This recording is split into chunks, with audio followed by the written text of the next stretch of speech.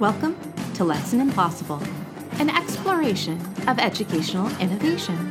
I'm your host, Aviva Levin. As always, I'm chatting with educators of all types who are on the forefront of pedagogy or making effective changes to old practices.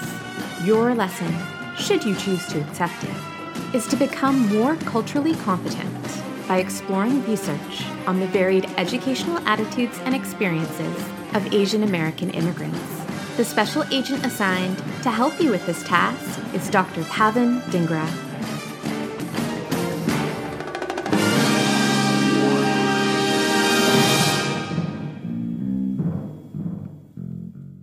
As I mentioned in the interview, most of my classroom teaching was in a school with a majority Asian Canadian population. While I may have considered myself culturally competent at the time, I realize now that I still had, and have, a lot more work to do. Fortunately, in order to expand my understanding of the students I teach and their families, I can speak to sociologists like Pavan Dhingra, who is a professor of American Studies and faculty diversity and inclusion officer at Amherst College. He is also the author of multiple award-winning books, and his research has been featured in a variety of media outlets, such as Netflix and NPR. Pavan and I spoke about the subject of his newest book, Hyper-Education: Why Good Schools, Good Grades, and Good Behavior Are Not Enough, and how teachers can apply his research in our classrooms. Good luck on your newest not-so-impossible lesson with Special Agent Pavan Dhingra, which will begin after this quick ad break. Sunday. June 27th, join us for EduPodlooza. There will be over a dozen EduPodcasters. Listen for some rhythm and rhyme. That's a poetry slam, boys and girls. Roundtable discussion. Just some teachers talking about teaching and laughing and having a good time. Role-playing games. Oh, yeah, for you nerds out there, you know you're gonna like that stuff. Radio drama. Dum dum dum dum. Ah!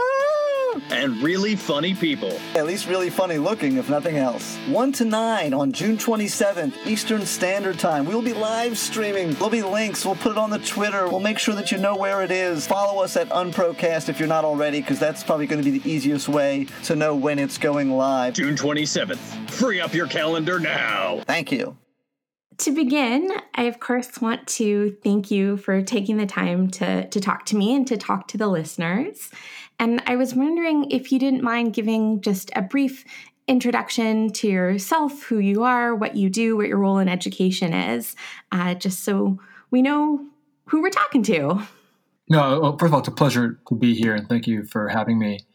I've been a professor for now almost 20 years. I've been at different universities. I focus primarily on topics of immigration and education and inequality.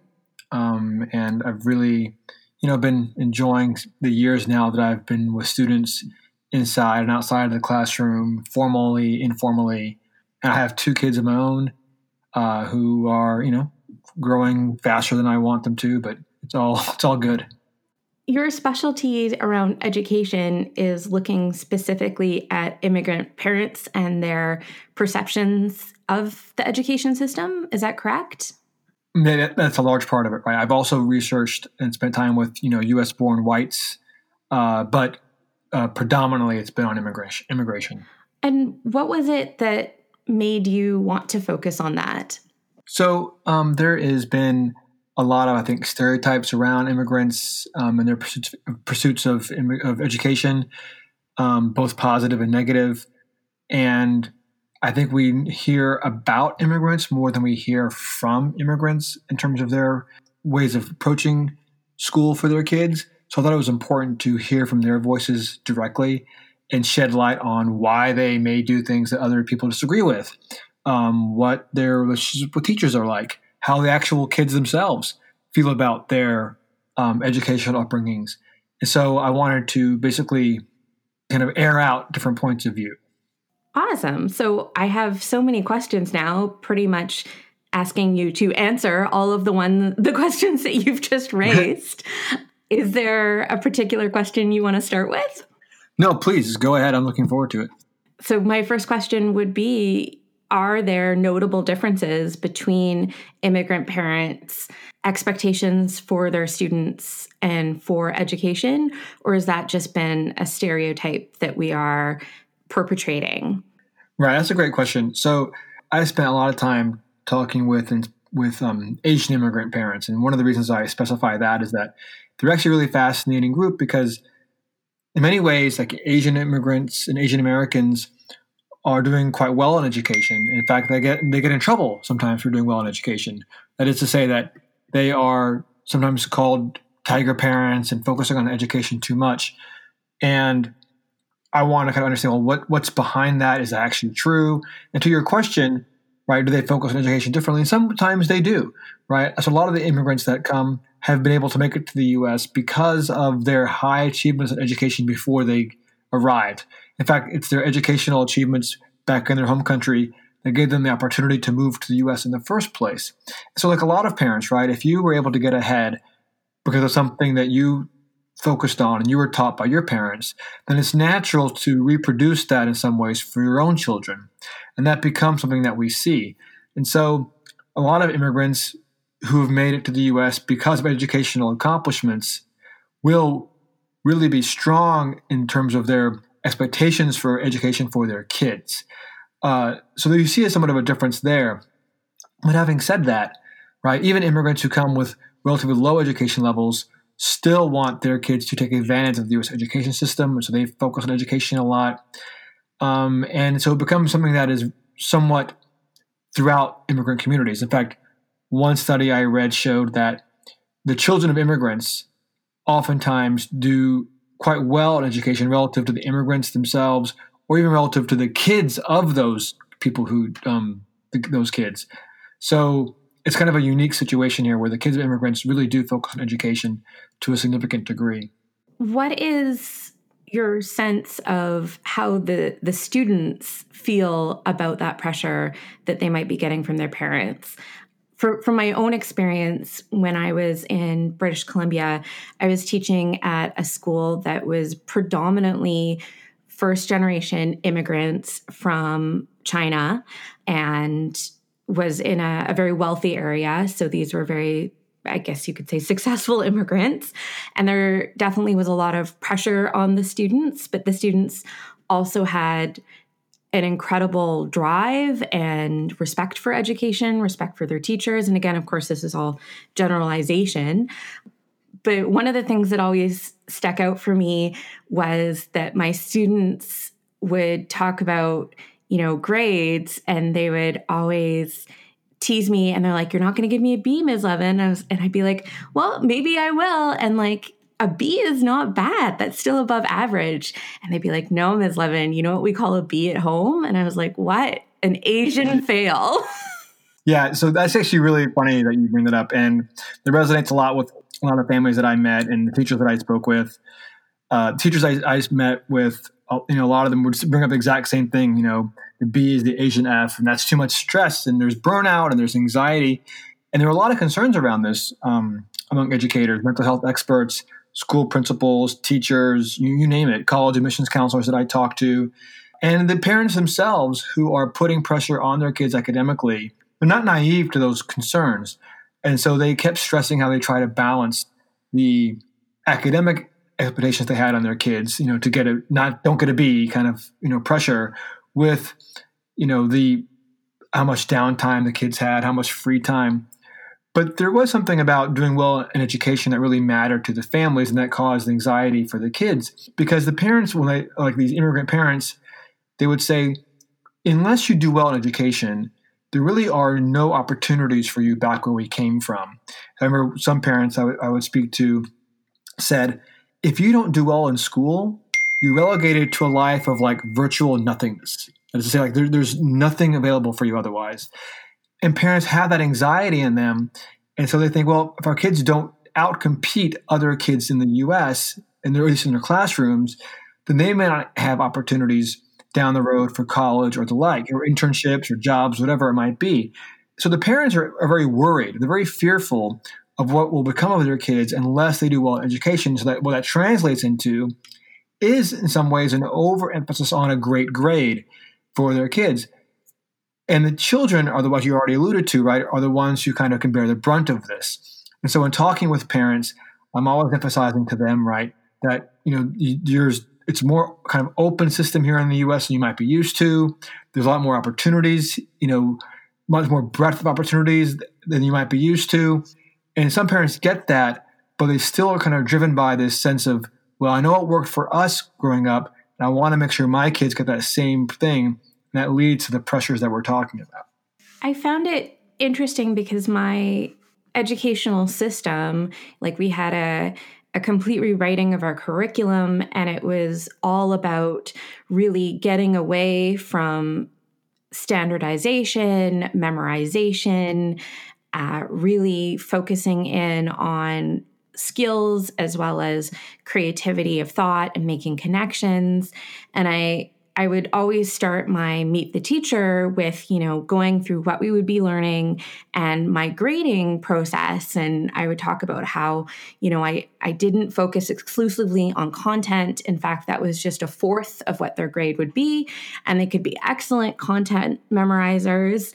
And if they weren't able to show critical and creative thought and they weren't good at expressing themselves orally or in writing, then they wouldn't do well in the class. And I would have mixed results. Some people would be very concerned about that. And then some parents, would come to me and be like, I didn't learn like this, but I think this is excellent. And I'm really looking forward to, to my kid doing this. I'm worried that I won't be able to help them as much as I could, but I see what you're doing and I think it's great. And I think my expectation going into some of those conversations at first was, I'm going to meet so much resistance. But I think once I explained my pedagogical philosophies, didn't get the kind of resistance that I would have assumed that I got. No, I think that makes a lot of sense what you're saying, both in terms of what you expected to find and what actually happened. And it's not surprising that there was some resistance, right? There was some concern among some parents that is this, if nothing else, this is just very unfamiliar to us, right? It's not so much that it's wrong, but it's just so out of our expectation or out of our familiarity that we're just nervous around it. But I think parents realize, especially as they talk to other parents who have been here longer, that there's a lot to be gained from focusing on process, on critical thinking, on presentation skills. I talk to parents who had their kids in after-school math centers or in academic competitions. And even as they had their kids in these kind of extra academic spheres, they would question the value of what they were doing. They would say, I'm not sure we're actually helping our kids by having them in these spaces, because are they really building up their social skills? Are they building up their creativity? Or are we just creating more competitive, more anxious and memorized focused kind of kids? So even parents who do these activities that kind of seem contradictory to what your goals were themselves can understand there's a real value to what you're talking about. And so I'm glad to hear that most parents got on board with this. I'm really glad to hear, obviously, that was your approach to it. One thing, though, that I found in talking with all these families is that even as they can appreciate this approach that you're talking about, right, which is, I think, a growing trend in a positive direction, after a while, the parents start to worry about, well, how much is my kid learning relative to the other kids in the classroom? How much is my kid learning relative to their cousins back in our homeland? And then they start thinking, well, maybe I can supplement with some out-of-school academic opportunities, whether they be just by the parents themselves, something they get online, or something more formal. And that's, I think, something that adds to the stress, even as parents can appreciate why you're teaching the way that you are and why so many teachers are approaching it the way that they do. I think, too, you mentioned that idea of the supplementation, and that in many ways ended up changing my approach in the classroom as well. I think often teachers and parents feel like we're in isolation, but I think it very much is a dance, especially in the secondary level when we don't have as much communication back and forth. But I would, see my kids getting very overwhelmed, overbooked. And so my homework would go down. Sometimes my homework was, you have to find 20 minutes in your day over the next 3 days to just be out in nature. You can do whatever you want there, but that's your homework. And I imagine that as I was trying to accommodate for the stress I was seeing, parents are then going, what? My kid has to spend 20 minutes in nature. I better get them in another, after school program to make up for this flaky teacher. Right. I think that's actually something that first of all, your instinct to focus on being outdoors, take it easy, reflect, right? Take time to reflect and be a real person is really admirable. But I do think that, right, I think it can lead some parents to question the rigor, and not in a very one-dimensional way, I mean by rigor, of the curriculum. I think going back to your earlier question around assessment, a lot of parents are used to having their kids be assessed, not just relative to some standard, but also relative to other students in the classroom. How do I know how well my kid is doing, was what I would often hear. In fact, a lot of states have their first statewide assessments at third grade. And that seems really early to a lot of parents, but to some parents I spoke with, that felt late. Like, how do I get to wait till third grade to get a sense of how well my son is, or my daughter is doing? And so parents wouldn't refer to the schools as flaky. In fact, many of the parents I spoke to thought their schools were very good, but still not giving adequate assessments, and so that they had to take it into their own hands. And I think that's one thing that we're seeing, is that as school districts effectively push back on too much homework, come up with, ways of limiting assignments over breaks and everything else, parents can appreciate where that's coming from, but not necessarily fully buy in, right?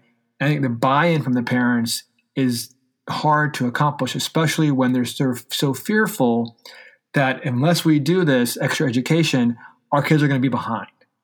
As a teacher, I think I was doing some things well to communicate with parents, but I definitely know that there was gaps. And sometimes I would, let my own cultural bias show. I did have parents that would often ask me how their kid was in relation to other students in the class. And that would always really get my back up. Yeah. And I think I would get a little snippy, I'm grading based on standards and we can't compare children and no. What are things that I and other teachers who perhaps haven't come from that cultural background or haven't felt that anxiety, what can we do to both make parents feel better about the education that they're getting, lessen their anxiety, as well as keep them informed in a way that they feel like they need to be informed to feel good about that schooling? That's an excellent question. And I think you're absolutely right that that's the kind of thing that teachers hear a lot. And and it is an uncomfortable question because it's actually not a question that should be asked. But at the same time, you can't just tell parents, right, don't worry about that. Because then that will come across as if, the teacher and the parent just can't communicate. And that's just going to close off opportunities for further discussion and further partnership.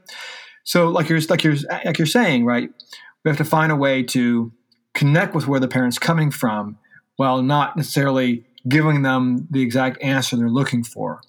And so the way to do that is to recognize that, I understand that, many times in educational settings, there is a clear ranking, and that's the best way to know how far your child is progressing. So kind of understand where they're coming from and realize this what you're saying can make sense in certain circumstances. But in this circumstance, in our school, that's not how it works.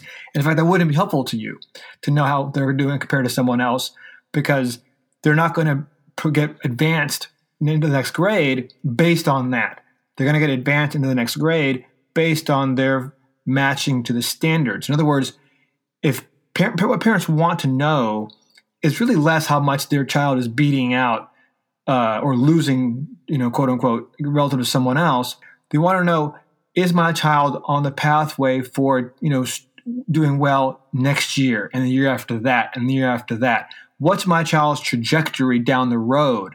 That's really what they want to know. And one way of assessing that in their minds is, well, am I the best in the class? Am I beating everyone else? But if you can speak to what the child's kind of next year's or longer term or medium term opportunities are, given where they are relative to the standards, that actually can speak to a lot of parents' concerns without having to get into this competitive assessment between students, which we really don't want parents to buy into. And so we've been talking a lot about, I think, the stereotype of the Asian immigrant student who is really driven, who is academically very strong. And I think sometimes we forget that all kids are on a spectrum and that there are going to be kids that aren't driven and that aren't strong academically. And even if they are getting a lot of pressure from home, that various circumstances, whether it be their own learning disabilities or anything else happening in their life, is going to make it difficult for them to succeed in our narrow definition of academic success. I was wondering if you could maybe talk to attitudes about that and approaches from teacher to parent when we're talking about students that are struggling, but we want to have compassion for the kids and make the parents understand what's happening. I'm really glad you brought that up. And something I wanted to speak to is that, there's this concept called stereotype promise, which is the converse of this more popular concept called stereotype threat. But stereotype promise is the idea that, we see a group, let's say Asian Americans, who we think are going to be high achieving, and then we treat them in that way. For instance, giving them, the benefit of the doubt on how well they do on a test, or giving them more time to complete something because we know they're going to do a great job, so if they need more time, that's fine, as opposed to making sure they get it at the exact moment that it's due.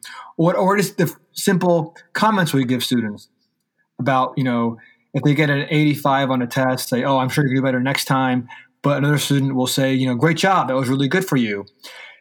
In other words, if we treat students with the expectation they're going to do really well, then that kind of can sometimes lead them to do well. But the point is that can also create an extra set of stress and undue, unrealistic expectations on students, which happens for Asian Americans because, again, they're oftentimes seen as, high achieving. But those students who aren't high achieving for whatever reason, right, that creates an extra burden on them, an extra sense of stress. And then one of the results is they can kind of tune out from education generally. They can say like, I'm not living up to the expectations of the people of other Asian Americans. I'm not living up to the expectations of my teachers. And they will even pull more back from education than other students would with the same kind of grades or feedback that they're getting. And so one of the things to be really aware of, right, is kind of getting to realize, this is kind of a cliche, but thinking about each student as an individual and approaching them as if they're not defined by some kind of cultural background or cultural upbringing.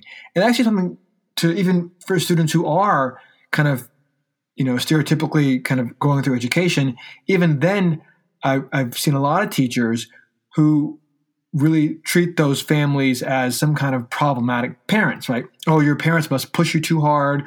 You must be, really anxious at home. Don't worry about grades. And I've seen, teachers, and I've heard from teachers, they tell a lot of Asian American students that. But one of the problems with that, even if it's coming from a very good place, right, because the teachers are concerned about the well-being of the children, is that it creates this like division between the parents and the school. And it doesn't really help the children understand how to balance out different kinds of expectations. And so I think in general, right, whether it's children who are fitting a stereotype or don't fit a stereotype, is for teachers to not carry so many assumptions around the cultural backgrounds of the parents, because it can lead to unfortunate comments that, again, are very well-meaning, but can create distance from the student to the school. Yeah, that makes a lot of sense, because if we're constantly giving messaging that is incorrect, absolute contradiction to what they're getting at home, that creates such cognitive dissonance for the students, and they probably feel a tear in their loyalty because they're loyal to their parents, but they also, hopefully feel safe and feel good about school. Yeah. Right, exactly. I talked to students who the concern around stress wasn't the parental pressure to, always get the A versus the Asian F, but it was the disconnect between what was applauded and valued in the home compared to what was applauded and valued in the school. And so, for instance, students I spoke to would hide how much academic achievement they were doing outside of school, not just from fellow students, but even sometimes from teachers.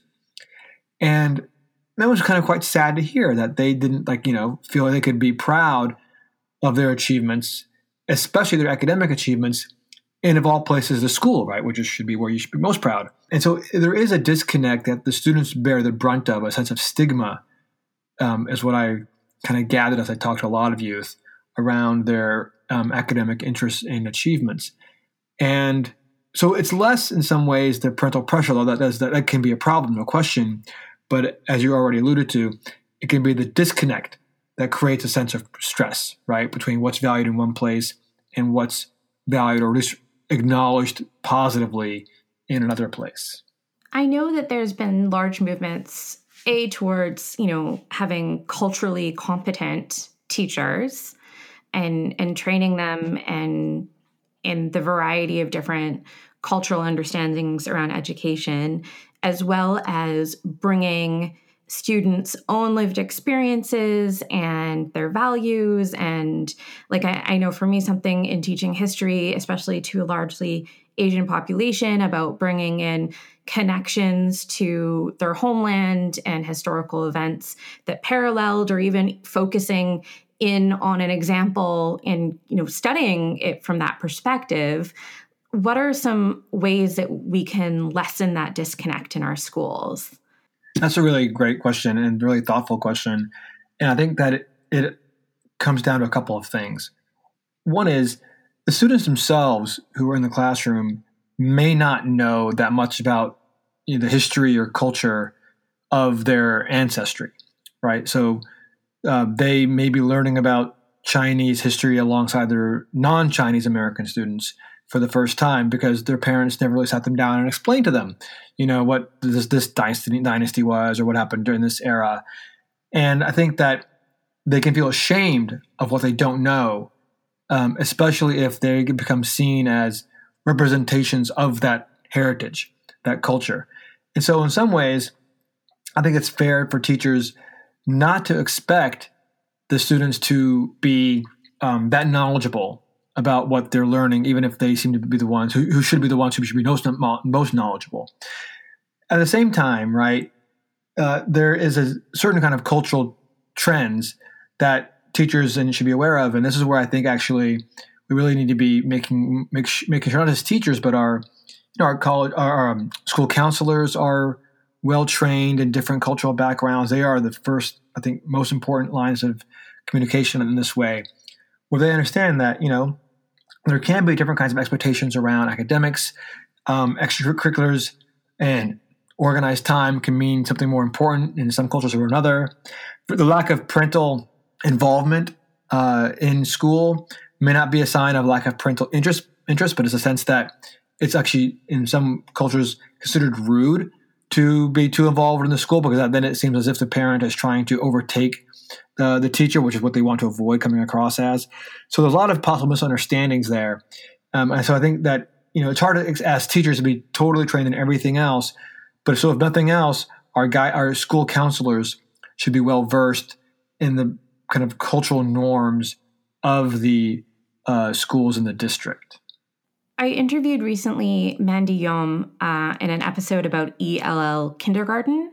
And so she does this, it's a class of kindergartners, and then they go into grade 1 as well. And they're just students that are English language learners. And she herself is a first-generation immigrant. And the entire time she was talking, I kept on, every strategy that she was talking about, I was like, that never would have occurred to me.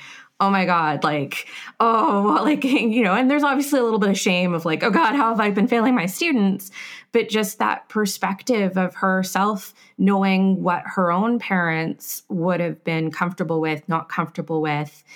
Do you think that one of the solutions could be making sure that we are making teaching a viable and a positive career choice for first-generation immigrants, just because we need their perspective as much as we need everybody else's. I think that's a wonderful kind of step to take, which is to make the school itself, including, of course, teaching, like a space where these immigrants feel like, oh yeah, this is a space where I belong, right? Like when you talk to a lot of parents, even well-educated parents who are, work among many different diverse people, many Americans, they can think that the school is a space that kind of belongs to other members of their community and that they just attend, right? And that happens in different ways, right? If there's a tension in the community, who does the school board tend to listen to, right? That can be a real challenge in certain areas. And so parents, immigrant parents may actually have valid reasons for thinking that our school we don't really fully belong there, even if we're there in large numbers, even if we're doing fine academically. So part of it is what you're saying, right? Making teaching as a profession something that is a space where many different kinds of people feel welcome to pursue, and they see themselves and their teachers, they're inspired by their teachers. But also it's making the school more generally a space where everyone feels an equal belonging. And how do you do that? One way is kind of through the symbolic way, which is to encourage parents to share their culture at different moments, whether it be multicultural nights and potlucks, all that kind of those important but somewhat cute efforts. But then more importantly, more significantly, right, is to make sure that all kinds of parents are being asked to run for the school board. There's different kinds of outreach to parents to say, okay, how about we just target this one ethnic group who's not, we don't see much of, but we have a number of students involved in our school. Let's target them and have a special meeting just for them so that they know we really want to hear what you have to say around, upcoming plans for the next year, programming, homework policies, whatever it might be. And going out and basically putting in the extra effort, because a lot of these communities, just because of what it feels like to be an immigrant in this country, or maybe something specific the school has been doing, have not felt that they really belong at the school. Even as, again, they're very committed to it and their kids are active, in participation, the parents don't feel it's their kind of space. And so a lot of when that parents don't feel that way, and most of them don't, it then creates the problems that we're talking about. They don't feel they can talk to the teachers about their kids' progress. They feel more compelled to take it into their own hands and, for instance, seek extra education on the side. And then the kids are the ones, as we already alluded to, who can feel kind of caught in the middle between those. So the more that schools can make themselves feeling and being open to engaging with others, right? That we can't ask schools to do everything, but it's a clear step that can be meaningful in the short term and hopefully long term. If you had one thing you could say to a teacher, a student, and a parent, like what would those things be? Yeah, I'm glad you asked that. So I would say to the teachers and the parents that there really needs to be more communication across each other. And I was really surprised after I spoke to so many teachers and parents that they don't really talk that much to each other. And of course, there's the parent-teacher conference, but that really becomes more about how's the student doing? But it's less about what do I want out of my kid's education? What do I want out of my student's education? And I think so the point I'm getting at is that we can think about the children in two ways. One is they're a student, which the teacher knows the most about, and one is they're a kid and a family member, which the parent knows the most about. And we need to be connecting these two parts of the person, right? The student part and the child part. And that those two come together when the parents and the teachers make an effort to explain to each other what they want out of their kids' time here, what they want out of their kids' growth in general. And I don't see much of that. I see more about here's, kind of how's the student doing? Are they getting this kind of grade? Are they this or that? Are they behaving okay? And that's important. As a parent, as a teacher, I do those. I think what those spaces are missed opportunities where parents and teachers can really be opening up about what their values are, what their goals are, what their anxieties are. And that would go a long way to helping the child feel like they belong, and the parents feel like they belong, and the teachers feel like, okay, these are families I better understand and even can relate to in ways that otherwise wouldn't. My first thought is, at the beginning of the year, I send something home with students for themselves to reflect on with a lot of those questions. What are my goals? What is important to me? What are things that I'm good at? What are things that I struggle with? All that. Like, would sending something home for parents, ideally in a variety of languages as well, be a good stepping stone, just asking them those questions that you just outlined? I think that's a great first step. Yeah, I really do. And it's something as practical as that can be, if nothing else, an opportunity to refer back to when there is that parent-teacher conference, right? Like, so you wrote this down, a few months ago about what your goals were. Do you want to elaborate on this? And then we the teachers can explain how we are approaching this and how we think about this same issue. And that would be a great opening up opportunity for parents to feel like the teacher does kind of care what I'm saying, and the teacher to kind of reflect upon what the parents are bringing to the table. And then the teacher, hopefully the parents can learn from us, the teachers, about, here's why they do things this way in response to my question or concern. And that would go a long way. And then a message to the students. Hang in there. Yeah, the kind of classic cliche, but it's so true. I mean, you also have to understand that if students are getting competing messages, or at least they feel they're getting competing messages, just understand that you will find there's more in common between the families and the students and the teachers and the administrators than they may feel in the moment, right? Everyone has their best interest at heart, and if students are feeling anxious or they're feeling like they're not performing well enough, if they feel they can just share that with someone, share that with a teacher, share that with a counselor, share that with the random person somewhere in the school or in the community or at home, right?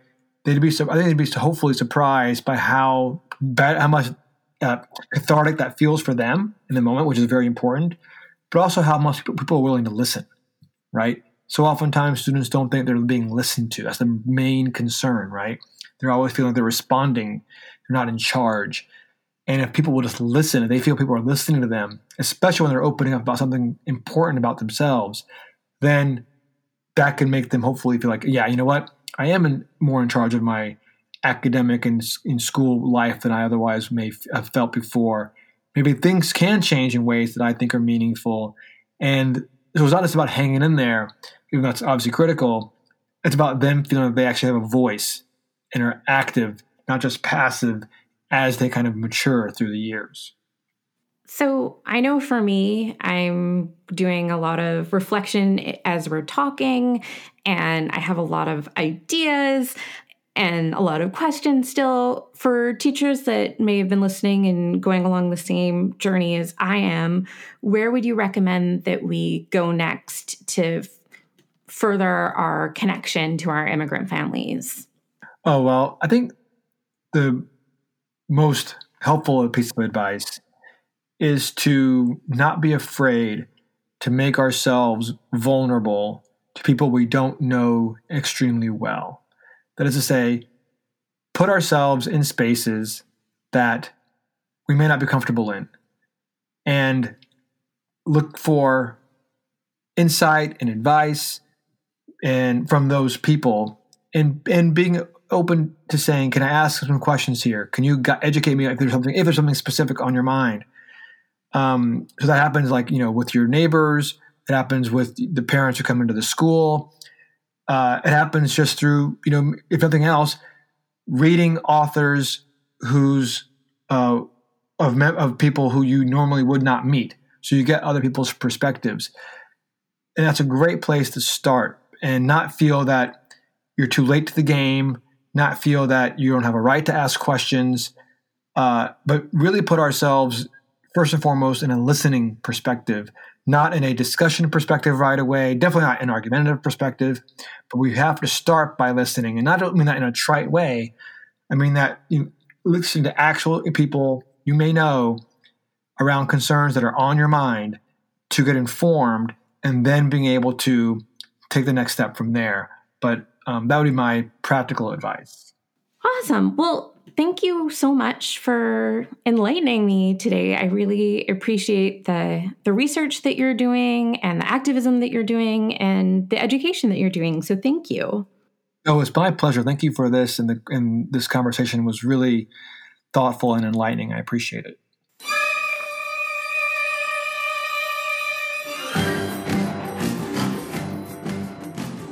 This episode will not self-destruct in 5 seconds, but will remain available on your preferred podcasting platform. More details about this episode, links to resources or people we mentioned, and information in general about the podcast and its mission can be found at lessonimpossible.com. If you enjoy the podcast, you can help other listeners discover it by rating and reviewing on iTunes, forwarding it to a colleague, or posting a link in your favorite educational chat. This has been Lesson Impossible, and I was your host, Aviva Levin.